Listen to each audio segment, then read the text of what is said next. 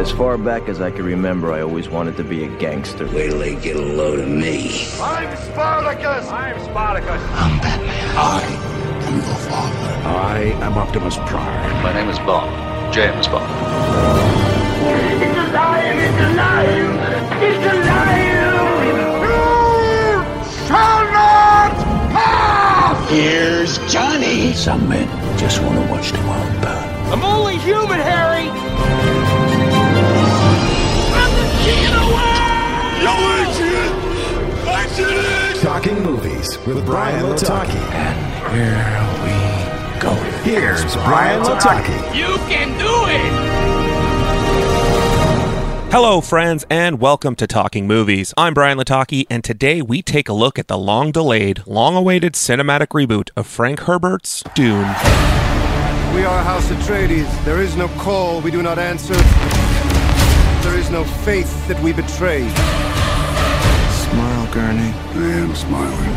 The Emperor asks us to bring peace to Arrakis. House Atreides accepts!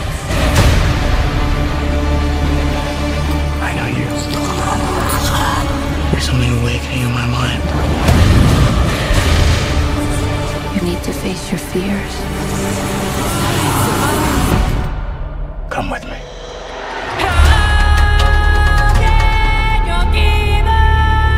Paul Atreides, a brilliant and gifted young man born into great destiny beyond his understanding, must travel to the most dangerous planet in the universe to ensure the future of his family and his people. As malevolent forces explode into conflict over the planet's exclusive supply of the most precious resource in existence, only those who can conquer their fear will survive. Written by the team of John Spates, Eric Roth, and Denis Villeneuve, and directed by Denis Villeneuve based on the novel by Frank Herbert, Dune stars Timothée Chalamet as Paul Atreides, Rebecca Ferguson as Lady Jessica Atreides, Zendaya as Chani, Oscar Isaac as Duke Leto Atreides, and features Jason Momoa, Stellan Skarsgård, Josh Brolin, Javier Bardem, Dave Bautista, and so many more. Dune was originally released in 1965 as a novel by Frank Herbert. It saw the silver screen once in 1984 through the work of David Lynch, and saw an all-star early 80s cast take on the roles of the Atreides, the Harkonnen, and the Fremen. Now, almost 40 years later, Canadian writer and director Denis Villeneuve has taken on what is widely to believe to be an almost unadaptable novel. Yet here we are. I sat down in a theater for 155 minutes, and I can confirm that Dune can absolutely be adapted into a feature film. Well, multiple feature films. But this feature is just the start of a series. Villeneuve has said that the story of Dune is too large to be confined in a single movie. His vision always included at least one sequel. So there's a little spoiler for you that's necessary if you're going to see this movie, or if you already have. This is a massive story, and much like Shai Hulud, the great sandworm, and an awesome band, has so much more lurking beneath the surface just waiting to be revealed. Acting-wise, it's exactly what you expect from this incredible amount of star power that sits in this movie. If there is a star in Hollywood right now, they are in this, or they had been tied to it at one point or another, minus maybe a few. The script itself is extremely tight, the film is beautiful, and the designs themselves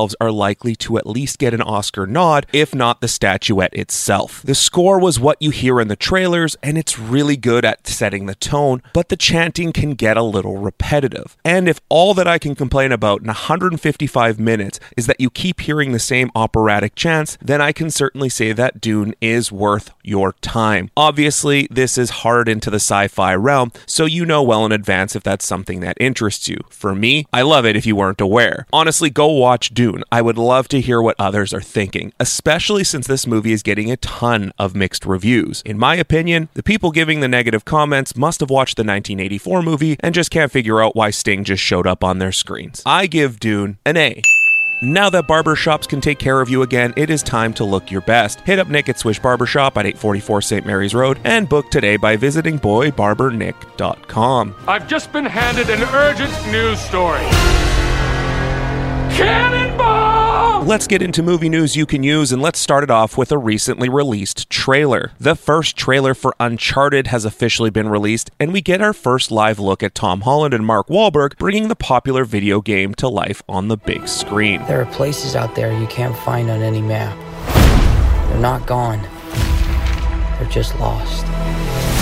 Hey, kid. A little young for a bartender, aren't you? A little old for prom, aren't you? Everything in here. Why the map? This is the path that Ferdinand Magellan took to sail around the world.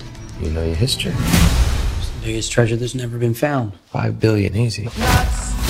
Directed by Ruben Fleischer, Uncharted serves as the origin story for protagonist Nathan Drake, played by Tom Holland, from the video games of the same name created by Amy Hennig. Uncharted is an action-adventure game that follows Nathan Drake, a treasure hunter, who travels across the world to uncover various historical mysteries. Drake is not unlike a young Indiana Jones, but set in the modern times. As I said, the film also stars Mark Wahlberg as his future mentor Victor Sullivan, along with a supporting cast that includes Antonio Banderas, Sophia Taylor-Ali, and Tati Gabriel. Uncharted hit screens on February 18th of 2022. In casting news, Ryan Gosling has signed on to play Ken in Warner Brothers' upcoming Barbie movie. The studio had approached Gosling about playing the role some time ago, but the actor had initially passed on the part due to his busy schedule. As pre-production has taken longer than expected, Deadline has said that Warner Brothers kept in touch with Gosling and scooped him up once his opening appeared. Margot Robbie is set to star alongside Ryan Gosling in the Barbie movie, which will be centered around the iconic Mattel doll line. Little Women director Greta Gerwig is set to helm the film and also co-wrote the script with Noah Baumbach. Production on the project is expected to kick off in early 2022. Over in the land of streaming, despite the fact that it took forever to hit the screens, Brian K. Vaughan's Y the Last Man has officially been cancelled by FX. While FX rarely cancels shows in their first year, let alone ones that have yet to complete their first season, Y the Last Man got the axe. According to a report by The Hollywood Reporter, it isn't low ratings that led to the cancellation of Y the Last Man, but it was because FX executives were forced to make a tough choice as the options of the cast and series had expired. Why did they expire so soon? A lot of the cast had actually been attached to Y the Last Man for quite some time, but because of numerous delays the production experienced, FX was forced to extend their options, which quickly added up. While Y the Last Man remains in limbo right now, Hollywood Reporter has said that HBO Max could be a potential new home for the series. HBO's parent company Warner Media once owned the rights to the series and made their own attempt at bringing the story to the screen, so it would make sense to become home. FX Productions are said to be supportive of creator Eliza Clark's efforts to shop the show to other networks, but as of right now it remains to be seen whether we'll be seeing more of Yorick and his friends. Meanwhile, Apple TV has confirmed that their popular show Mythic Quest has been renewed for 2 seasons. The workplace comedy, co-created and starring Rob McElhenney, will return for seasons 3 and 4. Mythic Quest, which was also created by Charlie Day and Megan Gans, revolves around Ian Grimm, played by McElhenney, the owner and creative director of a successful video game studio, who alongside his talented team developed the insanely popular MMORPG Raven's Banquet. Over at the House of the Mouse, I previously reported that actor Hayden Christensen will be reprising his role as Anakin Skywalker Darth Vader in the upcoming Obi-Wan Kenobi series. That said, we have not seen the last of the Dark Lord of the Sith on Disney+.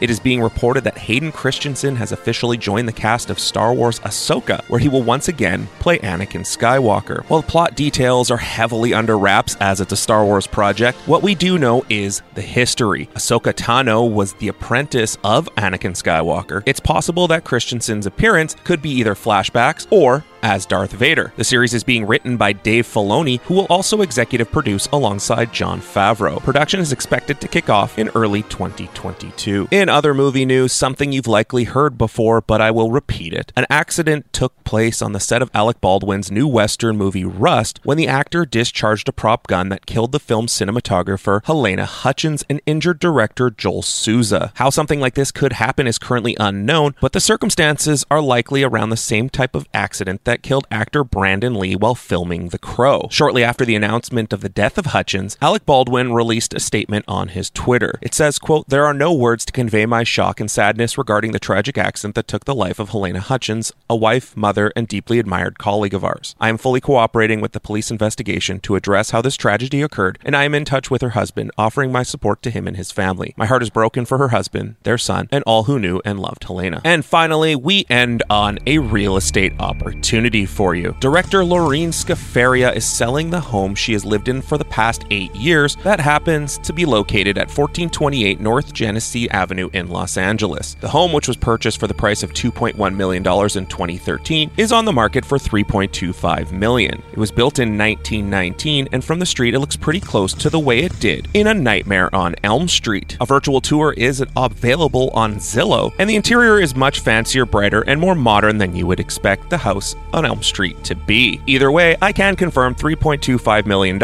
or estimated monthly payments of $14,000 US, is a wee bit out of my price range. But hey, if you want to go and buy it, just feel free to invite me for a visit to Springfield, Ohio at 1428 Elm Street. That's it for this episode of Talking Movies. Follow me on social media at Talking Movies PC and download full-length episodes on all of your favorite podcast platforms. And as always, I said I would not harm them, and I shall not. But Arrakis is Arrakis, and the desert takes the weak. This is my desert, my Arrakis, my Dune.